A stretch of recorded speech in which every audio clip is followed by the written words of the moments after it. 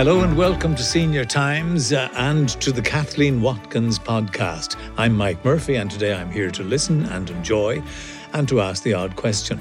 Kathleen, you've chosen a number of poems for us today, all from the pen of W.B. Yeats. But before we talk about the poems, let's talk about poetry in general. I know, and most people do know, that poetry is a very important and integral part of your life. Isn't that so? That's absolutely true. And I can tell you really where it began in my national school when we were reciting the words of Thomas Moore, all his wonderful pieces he sang, which were set to music eventually. And indeed, we put them to music in our national school. I remember that moment as well. I loved the rhythm of the words, the way the words lay line after line. I loved the rhythm of the music. And I think that's what started all the arty interest in me. And I realised how valuable it is for children at the youngest age to have these things open to them. We're going to do another podcast with you on music, but we're going to concentrate on this one on poetry. Why W.B. Yeats? Well, first of all, W.B. Yeats was born a few doors from where I'm now living in Sandymount, and I always loved his Lake Isle of Innisfree. All of us know that. We all learned it at school, I think, and it's so very, very famous. But not many people are familiar with the love poems of Maud Gonne. Well, I don't think they are. I never hear people mentioning them. They are incredibly beautiful. He must have been out of his mind about her. Quite clearly he was. And or maybe the not getting her for his wife made him more, poetic, I don't know. But certainly, I often wonder if we would have had a different volume of poetry had he not fallen in love with her. Well, actually, didn't she say, effectively, it's as well I didn't marry you. You got better poetry as a result of us not getting married. Yes, that may be true. I really don't know about that. But it must have been a bit of a torture for her to be constantly hounded to be married. And then she found somebody else. That must have driven him crazy altogether. And then, having refused him for the final time, he then turned round and asked her daughter Iseult to marry him. Of course, she didn't marry him either. But anyway, whatever, we have been left with this volume of wonderful writing, heartbreaking writing. Wouldn't we all love to have a poem written about us like one of these, you know? What made you choose, and please tell us what it is, your first poem? The first one is Brown Penny, and it's unusual. Is he talking to a penny? I don't know. Brown penny, I am looped in the loops of her hair. I think he's talking out there to anybody who cares to listen. I think he's calling out. And I just think it's beautifully worded. Only a poet can put it together like this. That's really the magic and the talent they have for creating, for finding the right word and putting it in the right place.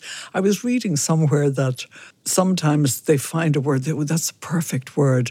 I know where I'm going to put that word in another line of another poem I'm doing, that kind of thing. That was the way I think the minds work. I don't know what way Seamus Heaney's mind worked, but anyway, these people will never know the wealth of beautiful work, the volume of work they have left us. I remember there was a wonderful lady who was doing a piano masterclass, and she had a little boy sitting at the piano, and she said to him out of the blue, "Did anyone ever leave you anything in their will?" And he said, "No." And she said, "Yes, they did. Mozart and Schubert and Schumann and Beethoven. So these people have left us all these treasures, and they're yours and mine. They're for everybody, forever." There's also, as you say, they're able to pluck ideas out of the ether. And when you think about it, this was the old penny that we knew was a brown copper penny. Yes, it was. With a hen on it, wasn't it? Yes, I remember it well. So I think I have a few in a jar. But that he was able to create a love poem from it also says something in relation to what Well, it's the simplicity of familiar things. That's the thing that makes it, I think, very accessible for ordinary folk like me. Many of them are way up there in the clouds, and you'd often feel like saying to a poet, is it any harm to ask what do you mean by that? Or you'd like the poet sitting here to say, explain that to me now. Though sometimes it comes clear when you read and reread and reread. Then you find different things in a poem then. Are you into poetry yourself? Well, now, I'm interested in what you say because when I was doing the arts show on RTE Radio, so much of the poetry was above my head. I simply didn't understand it. But I had no problem in saying to the poet, I'm sorry, I don't understand that. Do you mind explaining it? And very often they would, and it would give you an insight into their mind. But many, many times I have been left floundering by poetry. I haven't been able to understand it. I am looking forward to having this little chat over the next while with you to hear your interpretations of what you are about to read. Would you like to start with Brown Penny? I whispered, I am too young. And then, I am old enough. Wherefore I threw a penny to find out if I might love. Go and love, young man, if the lady be young and fair. Ah, penny, brown penny, I am looped in the loops of her hair. Oh, love is the crooked thing. There's nobody wise enough to find out all that is in it, for he would be thinking of love till the stars had run away and the shadows eaten the moon. Ah, penny, brown penny, one cannot begin it too soon. To say it's a poem about love is putting it mildly, isn't it? It's unusual, isn't it? It sounds like he was dying to fall in love with love.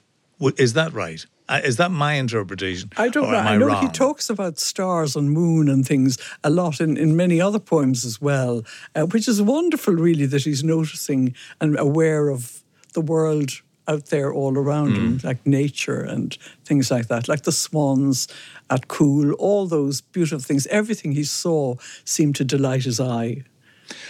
This is a little bit like a statement of intent. Is it an early poem by Yeats, that Brown Penny? It sounds to me like a young man setting out his stall. I'm going to write through my career about love. That's what it sounds like. A little bit like Heaney and Digging. Well, Digging, of course, was his father, wasn't it? They were familiar things. They were things of the home place. I think this one, I mean, he already has his eye on her. He's looped in the loops of her hair, you know. Is it Maud Gonne? He has it bad. Do you reckon already he's in love with Maud Gonne? Absolutely. Yes, do you really? I do. And she never reciprocated? No, the only time he was unkind about her, he was observant, I suppose, when he said, your small hands are not beautiful. You know, you've one flaw, your small hands are not beautiful. He said that in a piece which I'll be reading later. Maud Gonne herself, because of his obsession with her through the years, she was a very tall woman, I believe, and she was apparently an absolutely stunning-looking woman. I knew her granddaughter, who was Anna McBride, who worked at Shannon Airport at the tourist desk there. She was a most beautiful young woman with this massive head of dark hair, wonderful skin and beautiful features, really wonderful looking. What a beautiful woman to gaze on, for anybody to gaze on. Everybody was admiring her. She had that gentleness about her. She had things about her that I'm now seeing in the poems about Maud Gonne, really, which is interesting, you know. There were other women in his life as well. There was no shortage. No shortage. Isn't that right? There was no shortage. Well, I was talking to a friend. I was saying he was rather fond of the ladies. My friend said, go on with that. He was a divil for the women. Now, he had, in his 70s, he had this operation, a Steinac operation, I think it was called. I hope I'm correct in that. And that was to make him feel a little bit better. Well, he certainly did, because he had 3 more affairs in his 70s. Did he? He did. With who were the women? Next poem, Friends, is about 3 people in his life. One is the lady he had an affair with. I've forgotten her name. And the second is Maud Gonne, not Maud Gonne, but Lady Gregory, for whom he had such a high regard, his dear, dear friend. But the third then is Maud Gonne. These were three important women in his life. Kathleen, how could you have forgotten the names? I was dying to hear who the names of the first three first women woman, were. I just can't remember her name at the moment. It wasn't Olivia Shakespeare, was it? No? No. Okay, sorry, it okay. Wasn't. All right, Friends, it's a lovely poem, and yes, please do read it in your own time. Now must I these three praise, 3 women that have wrought what joy is in my days. One, because no thought, nor those unpassing cares, no, not in these 15 many times troubled years, could ever come between mind and delighted mind. And one, because her hand had strength that could unbind what none can understand, what none can have, and thrive youth's dreamy load, till she so changed me that I live labouring in ecstasy. And what of her that took all till my youth was gone, with scarce a pitying look? How could I praise that one? When day begins to break, I count my good and bad, being wakeful for her sake, remembering what she had, what eagle look still shows. While up from my heart's root, so great a sweetness flows, I shake from head to foot. He had it bad, didn't he? He had it bad. It doesn't get worse than it doesn't. the pain of it all. He had it bad. If you have a free travel card, did you know that you can use it on expressway coach services all across Ireland? Travel from Cork City to Sligo Town, catch a flight from Dublin Airport, or visit the home of the Titanic. Adventure awaits. And with reclining leather seats and free Wi-Fi, getting there is half the fun. Where will you go? Hop on board or visit expressway.ie. Here's your chance to win a new Doro 7030 feature phone with access to WhatsApp and Facebook, designed specifically for seniors and available to buy in Vodafone stores or online. Doro are market leaders in creating phones with clearer sound and larger text. One that's protected if it falls or can alert others if you do, and makes staying in touch with family and friends simple and enjoyable. At Doro, they are dedicated to helping seniors live a better life without compromise. Doro help to make ageing an independent, secure and rich part of life. As you know, age is just a number. All you need to do to win a newly launched Doro 7030 handset is go to the website www.seniortimes.ie and follow the instructions. To see the full range of Doro phones, visit www.doro.com. The lucky winner will be announced on the Senior Times Facebook page. Doro phones, making technology easy for all. If you're enjoying this podcast, why not subscribe to Senior Times, the magazine and website for people who don't act their age? Or maybe you have a loved one or a friend who you know would love to read more. You can buy a subscription and have the magazine delivered direct to their door. To subscribe to Senior Times, visit the website at seniortimes.ie and like us on Facebook at facebook.com/Senior Times.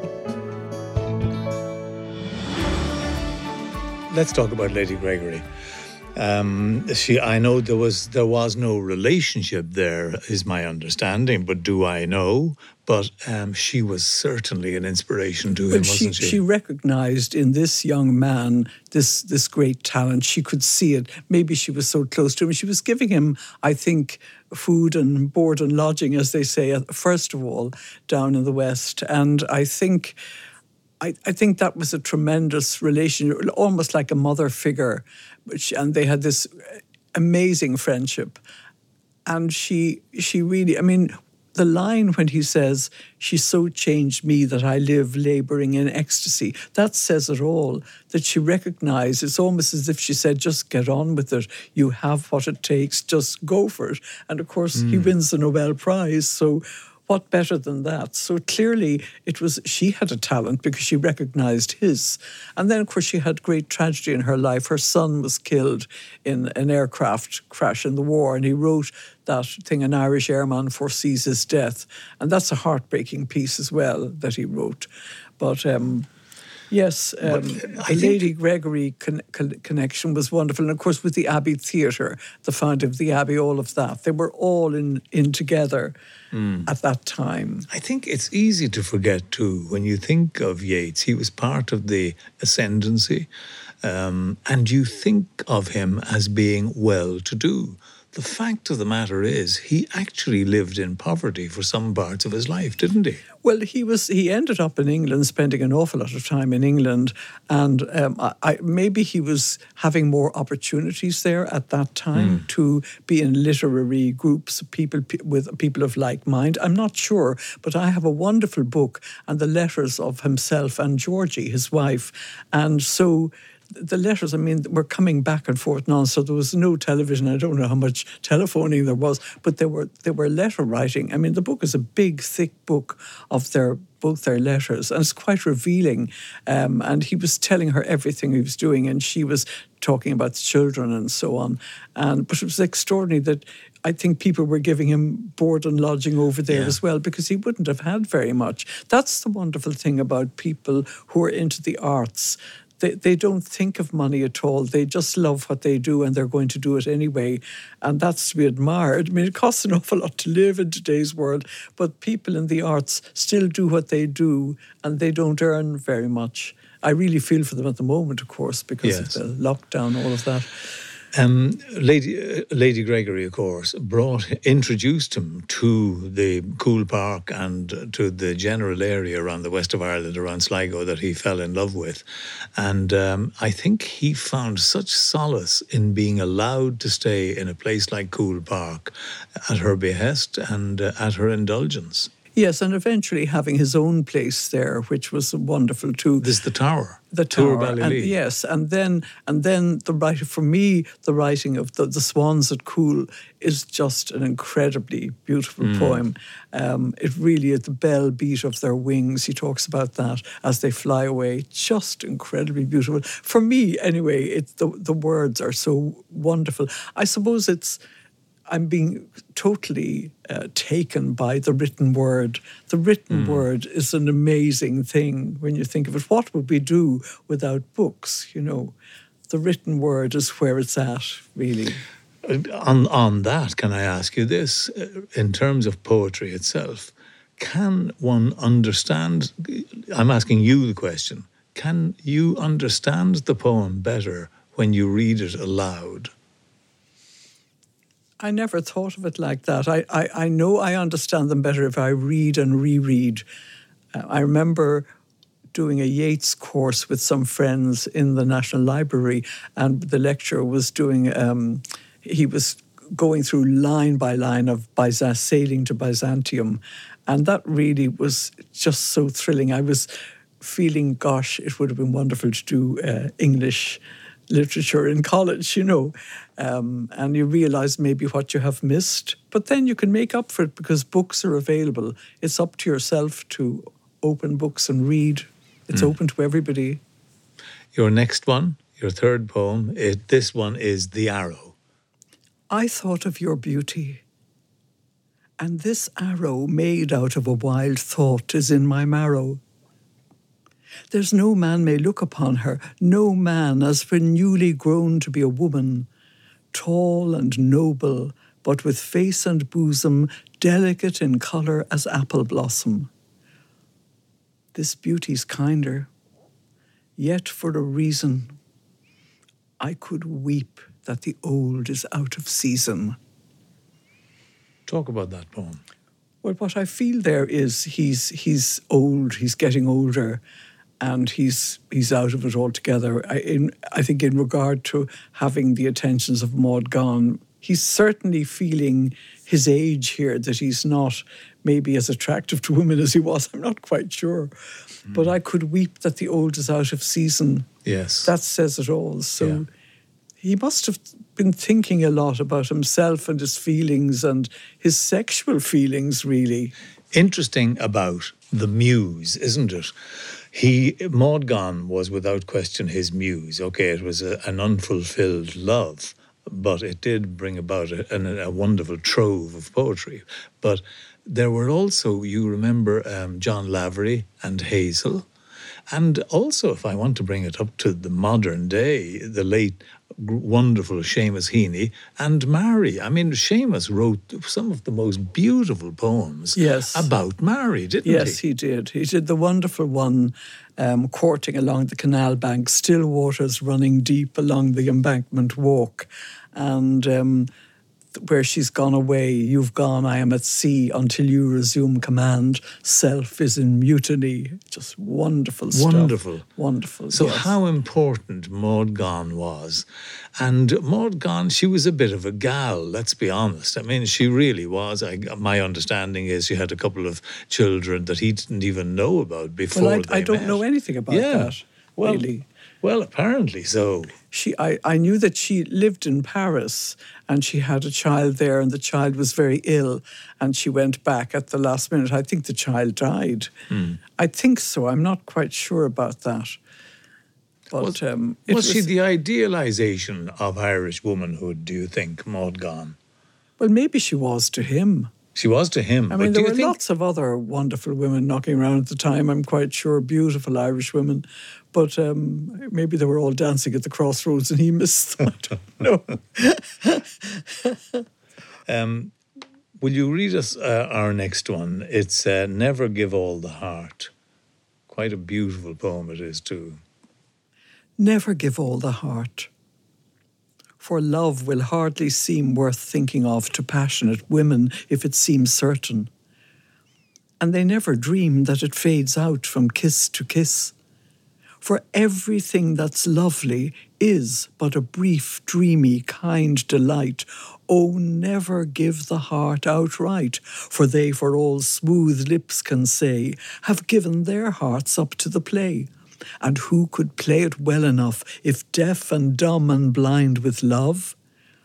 He that made this knows all the cost, for he gave all his heart and lost. We're back again to the same theme, isn't that right? And he gave it his all. He tried hard. You know, I could weep that the old is out of season. He's trying hard and nothing is happening, so that's it. Maud Gonne is not going to be his, I think. And he lost. He lost. Doesn't he word it most beautifully? Yeah. And I mean, but that could be a word of advice to many young women. Do you know what I mean? Never give the heart outright. And who could play it well enough if deaf and dumb and blind with love? Sure, of course. You wouldn't know what you'd be doing. You'd be so mad about the guy. You know what I mean? I think what he's saying is that women are able to handle it better than men. Well, Maud Gonne was able to handle it. She sure was, wasn't she? What about the other women in his life? And I don't mean the any relationships, affairs that he might have had. The other women in his life. For example, he had the two sisters. And they must have been incredibly supportive of Yeats, of W.B. Well, the sisters were apparently very, very poor. And I remember reading in one book that they had to walk from the city out to Rathmines or Rathgar, somewhere like that, where they were living. They couldn't afford the transport. And but a most beautiful thing I have seen is in the connection in the archive in our National Gallery, and that is the Lake Isle of Innisfree depicted by his sister in embroidery. It's Lolly, wasn't it? Lolly, who was the embroiderer. And Lily and Lolly, wasn't that their names? Yeah. Yes. And that is the most beautiful thing. I mean, the Lake Isle of Innisfree, you know the poem, 9 bean rows will I have there, a hive for the honeybee. It's all there in embroidery in this most beautifully done piece. Now, they had been in London as well, and I think they were mingling around with the William Morris set while they were there. So they were mingling around in artistic circles. And then they came back here and they started up the press. They must have been all in the family so supportive of WB, because they created Coola Press, and in Coola Press, the two women, Lily and Lolly, they published the poems of WB and had Jack, the brother, do the illustrations. Well, that was my late discovery in my life, that Jack Yates, the painter, we always went to see any exhibition we could ever see of Jack Yates's pictures. And then, of course, Jack Yates also was a writer, writing books and plays and articles for what was then the Manchester Guardian newspaper. And I remember doing a reading in the National Gallery, and I had excerpts from different things he'd written. I took them out of context, explaining to my audience that I'm taking these out of context. I just want you to hear the writings of Jack Yates, the painter. And there were some beautifully descriptive pieces and funny. He was funny as well. And I remember one thing he wrote, he was saying, I have a new game. Now, I think this was meant for children. I have a new game, new to me, and now I give it to the world. And it's tin can racing on a sandy shore. Maybe he did it when he was a little fellow in Sligo on the beach.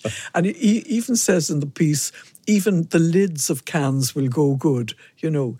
And then he says at the very end, isn't it a marvellous thing the way we do utilise the airs of heaven for the purpose of making tin cans gallop like greyhounds?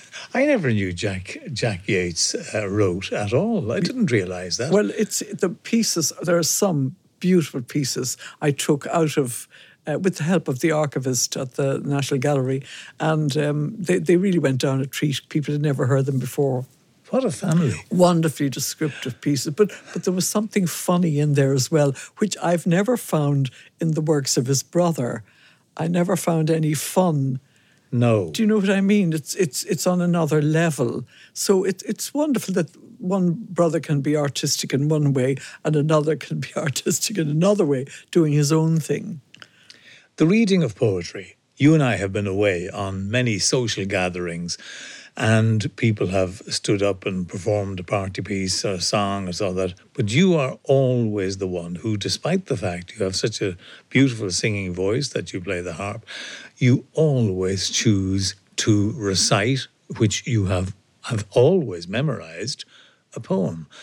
I don't know of any other person who chooses to do that.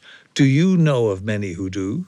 Well, I don't really, but the thing is that in my old age, I'm not singing very much. And so people always ask you if you've been a performer of any kind, can you do something? So now at a party or anything like that, I do a piece of poetry, which I'm delighted to do. I know so many of them off by heart because I love them so much. I've read them and reread them, and suddenly I realise I know them off by heart. I suppose, too, when you've been singing all your life, songs with harp accompaniment, you're used to learning things. It's very good for the brain. It's great exercise for the brain to be remembering things, you know. And I remember so many songs and pieces of poetry off by heart, which is lucky, I suppose, at this age. What is your favourite poem? Is that a really hard question to put to you? I think the favourite one of mine, listening to you, is Bannacht. Is that the John O'Donoghue? Oh, the John O'Donoghue piece. Which is just a beautiful, It is a lovely poem. piece. That piece, I remember saying that in Donegal, and a number of people used it for their weddings afterwards, young people. It's a very popular piece, yeah. Would I be putting you terribly on the spot? And I know it's not Yeats, and we were going to discuss only Yeats, but could we digress? Would you be willing to delve into your memory and have a go at Bannacht? I'll try. Okay. On the day when the weight deadens on your shoulders and you stumble, may the clay dance to balance you. And when your eyes freeze behind the grey window and the ghost of loss gets into you, may a flock of colours, red, green, indigo and azure blue, come to awaken in you a meadow of delight. When the canvas frays in the currach of thought and a stain of ocean blackens beneath you, may there come across the waters a path of yellow moonlight to lead you safely home. May the nourishment of the earth be yours. May the clarity of light be yours. May the succession of the ancestors be yours. And so may a slow wind work these words of love around you, an invisible cloak to mind your life. That was fantastic. Well done. That was beautiful. Thank you. And can I say, having listened to the words there, Yeats would have been very proud to have written that. Yes, he wrote some. I mean, there are some lines in John O'Donoghue's writings that are an absolute knockout, and they hit the nail on the head. I mean, he has poems for somebody who's died, for somebody who's born, for somebody who has a new job, for somebody who's lost their job, for somebody who has cancer, and it's extraordinary. I mean, he talks even about the cancer, about this strange invitation that has been received. You know, just extraordinary the way he words things, which are incredibly comforting, depending on whatever kind of poem you're looking for, you know, to fit an occasion. Yeah. It's the talent people have. He had a wonderful voice. I remember hearing him on the radio a number of times, and his energy and enthusiasm was coming up with this absolutely beautiful Galway voice. Mm. And to go back to a question I mentioned to you earlier, does any poet come to mind whose reading of their own poetry really struck you? And you always go to poets and their readings. Let's exclude Heaney, because I know how much Heaney meant to you as well. Yes, but he read so beautifully. Seamus. Micheál O'Shiel read beautifully. I'll be killed for saying this, but not all poets read beautifully. And Micheál O'Shiel read beautiful. Brendan Kennelly, I once shared, I had the great privilege and honour of sharing a reading with Brendan in Trinity College. He wanted me to give him a break. He was doing his own work, and I did the works, I think, of women poets that night. And he read, and it was magic, and the audience were at the edge of their seats. And then what was so lovely, he asked if people had written anything, anybody here writing, and there was a little murmur around it. A whole lot of people were writing, and he got quite excited about that. Have you got it with you? And people reached into their pockets and took out pieces of crumpled paper. Come up, you know, read it. And it didn't matter what they'd written. Now, we know that there's some ghastly stuff writing, you know, rhyming stuff, but that's okay. It means people are interested in the written word, and they're using the language, and they're putting it down, and they're enjoying it. That, Brendan Kennelly, was an eye-opener for me. He was a professor of English at Trinity College. That says it all. And there he was, enthusing and quite excited about what the real people, the ordinary people of Ireland were doing, you know. As we were talking about humour and about women poets, and that Yeats doesn't have a whole lot of humour, I have always enjoyed listening to Rita Ann Higgins. She is very amusing reading her own poetry, isn't she? Well, Rita Ann, she kind of reminds you of your mother, you know, feet on the ground, no nonsense. She tells it like it is. She hits you between the two eyes. And she is so natural. She doesn't care about anybody. She just says what she wants to say. And of course, a lot of her stuff is very entertaining, and it's fun, and you can do it as a party piece, as a fun piece. And I've done that with a number of her pieces. And she came up to my book launch. I was delighted to see her. And she read one of her pieces there as well. It was terrific, really. Here's your chance to win a new Doro 7030 feature phone with access to WhatsApp and Facebook, designed specifically for seniors and available to buy in Vodafone stores or online. Doro are market leaders in creating phones with clearer sound and larger text. One that's protected if it falls or can alert others if you do, and makes staying in touch with family and friends simple and enjoyable. At Doro, they are dedicated to helping seniors live a better life without compromise. Doro help to make ageing an independent, secure and rich part of life. As you know, age is just a number.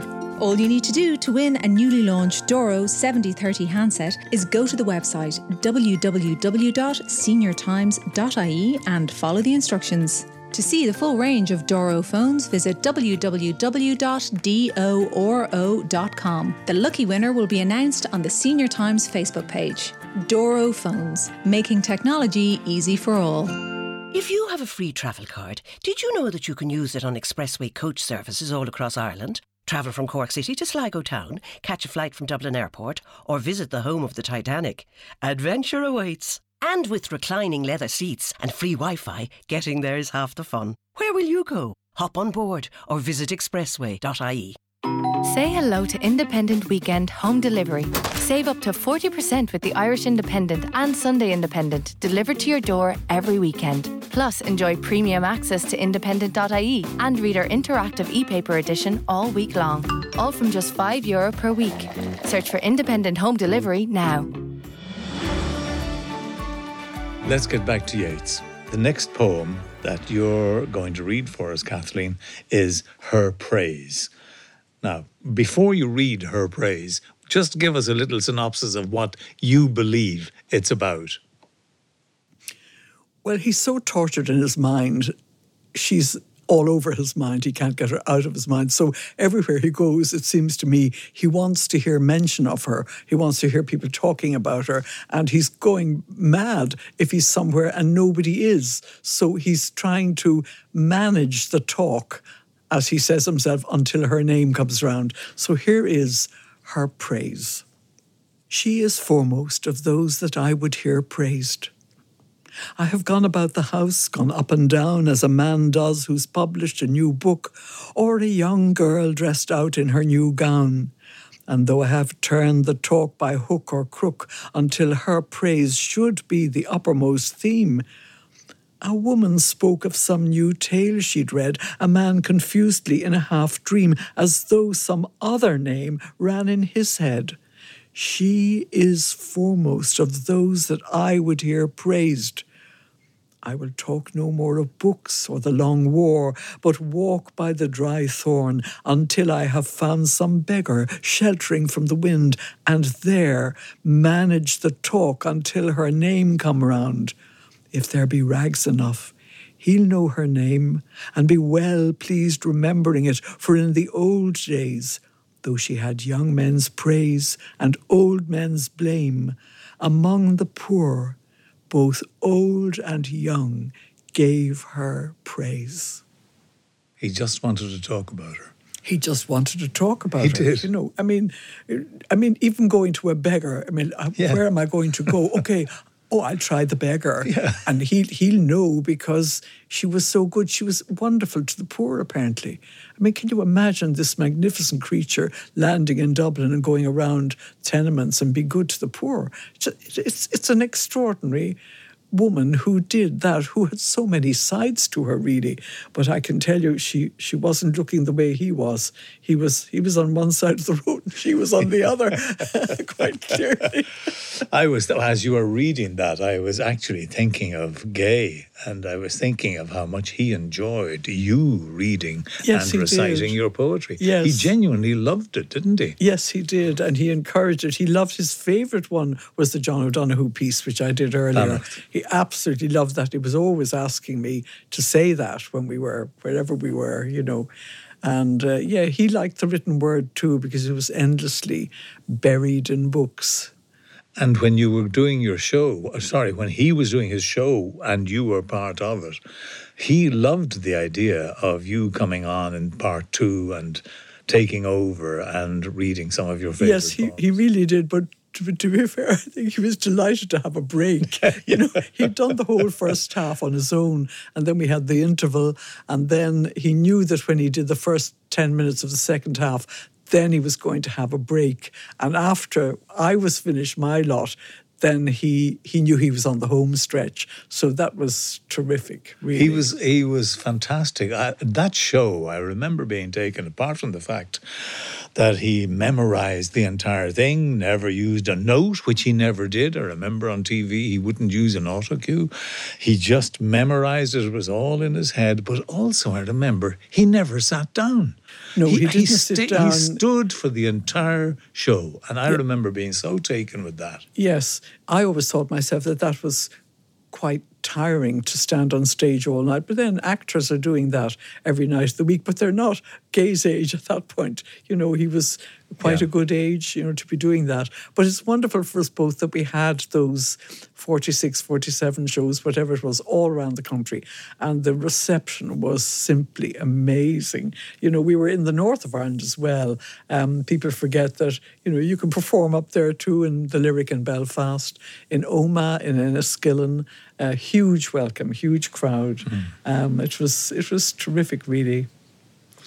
Have you passed on your love of poetry to your grandchildren? Do you encourage them to read and to recite? Well, certainly. I think Gay particularly encouraged them to read. They've all been doing speech and drama for years, so they're used to getting up in front of people and saying pieces. And I've gone over them with them to help them. Just stand up and say your piece. Think of what you're saying. Enjoy it. That's the name of the game, to enjoy. Will you read Broken Dreams? This is a very special poem, isn't it? Broken Dreams. There is grey in your hair. Young men no longer suddenly catch their breath when you are passing. But maybe some old gaffer mutters a blessing because it was your prayer recovered him upon the bed of death. For your soul's sake, that all heart's ache have known, and given to others all heart's ache, from meagre girlhood's putting on burdensome beauty. For your soul's sake, heaven has put away the stroke of her doom. So great her portion in that peace you make, by merely walking in a room. Your beauty can but leave among us vague memories, nothing but memories. A young man, when the old men are done talking, will say to an old man, "Tell me of that lady the poet stubborn with his passion sang us, when age might well have chilled his blood." Vague memories, nothing but memories. But in the grave all shall be renewed, the certainty that I shall see that lady leaning or standing or walking in the first loveliness of womanhood, and with the fervour of my youthful eyes has set me muttering like a fool. You are more beautiful than anyone. And yet your body had a flaw. Your small hands were not beautiful, and I am afraid that you will run and paddle to the wrist in that mysterious, always brimming lake, where those that have obeyed the holy law paddle and are perfect. Leave unchanged the hands that I have kissed for old sake's sake. The last stroke of midnight dies. All day in the one chair, from dream to dream and rhyme to rhyme, I have ranged in rambling talk with an image of air. Vague memories. Nothing but memories. You read so beautifully. Thank you, Mike. Isn't it just, it's heartbreaking, really? Yeah. Because, well, just looking back, there's grey in your hair, young, to say young men. You see, he obviously was used to people kind of doing wow if she went by. So she must have been simply an amazing sight walking around Dublin. And so he feels that's gone now, that and in a way it's kind of sad that, was it that important that people still be, can't she be a person in her own right and be an older person as well? Do you know what I mean? Why does she have to be beautiful all the time? And then about somebody being recovered on the bed of death, because obviously she had given of herself to people who are sick and dying. And then also, for quite a while, heaven had put away the stroke of her doom, so that she was permitted to be beautiful for longer than others. That's what that seems to me. And your beauty can leave among us vague memories. So he's remembering back, and he's talking that the old men are done talking, and they're still talking about her. Tell me of the lady that the poet talked about. Let's talk about her. In other words, was she? Let's hear how good she was, how wonderful she was, how beautiful she was. And yet he mentioned the flaw. The flaw. Yes, that's right. Did he have to do that? But in fact, at the same time, he's so besotted. He says, change nothing. leave unchanged, you know. Yeah. So, and then you see him almost distraught, sitting there in a chair as an old man, just very sad, just with the memories. Well, we've spoken about the women in his life, or the main women in his life. We spoke about Lady Gregory, and we've spoken about Maud Gonne. But there was also Georgie, his wife, who was 25, 27 years younger than him, and yet who was a profound influence. I think he was about 52 when he married her. Well, I remember somebody saying to me, well, of course, because, I'm no Yeats expert, just the bits I've read here and there over the years, and it seemed to me that this was an occult marriage, which it was, because that they both loved that. The seances and cards and all that kind of... The paraphernalia of that was all in the glass cases in the Yeats exhibition at the National Library, and which is really very revealing of the kind of people they were, what they were into. And so on that level, they seem to have got on very, very well. And he seems... but she was some woman to kind of suffer all that separation. He was away in England and, you know, she didn't know where he was or what he was at in a way. You know, I feel kind of sad about that. Yeah. And yet he was still creating, and he, you know, she was here minding the children. She was holding the fort, as it were. We're going to finish up with one more poem, and before it is When You Are Old, which is such a poignant poem. But can I just, while you're preparing yourself there, can I just mention to you that in Lifelines, the collections of poetry compiled by Niall McMonaghan with the students of Wesley College, there are some quotes here about this poem. Anthony Clare said, "It never fails to move me when I read it because it evokes the sweet, aching agony of nostalgia and aging and the elusive, endlessly sought human love that every one of us seeks." Mary Finan also chose it, and she said it's one of the most beautiful love poems ever written. Eilish Nagivna says, "Who could resist? But I have loved the pilgrim soul in you." Tony Roach says that line speaks to what I love about my wife, but I have loved the pilgrim soul in you. Who couldn't love that line? It's a wonderful line. It's a wonderful poem. When you are old. When you are old and grey and full of sleep and nodding by the fire, take down this book and slowly read, and dream of the soft look your eyes had once, and of their shadows deep. How many loved your moments of glad grace, and loved your beauty with love false or true, but one man loved the pilgrim soul in you, and loved the sorrows of your changing face. And bending down beside the glowing bars, murmur a little sadly, how love fled, and paced upon the mountains overhead, and hid his face amid a crowd of stars. Well, I have to tell you how much I have enjoyed listening to you reading your poetry and also chatting about it and expressing your love for poetry in general. And I do want to mention, you have a very big date coming on the 9th of October. Would you like to tell us a little about that? Yes, well, on the 9th of October is publication date. Gill Books have told me, for my 2 new books, and one is Pigeen number 3. Pigeen goes on a great adventure. He goes on Aer Lingus to London.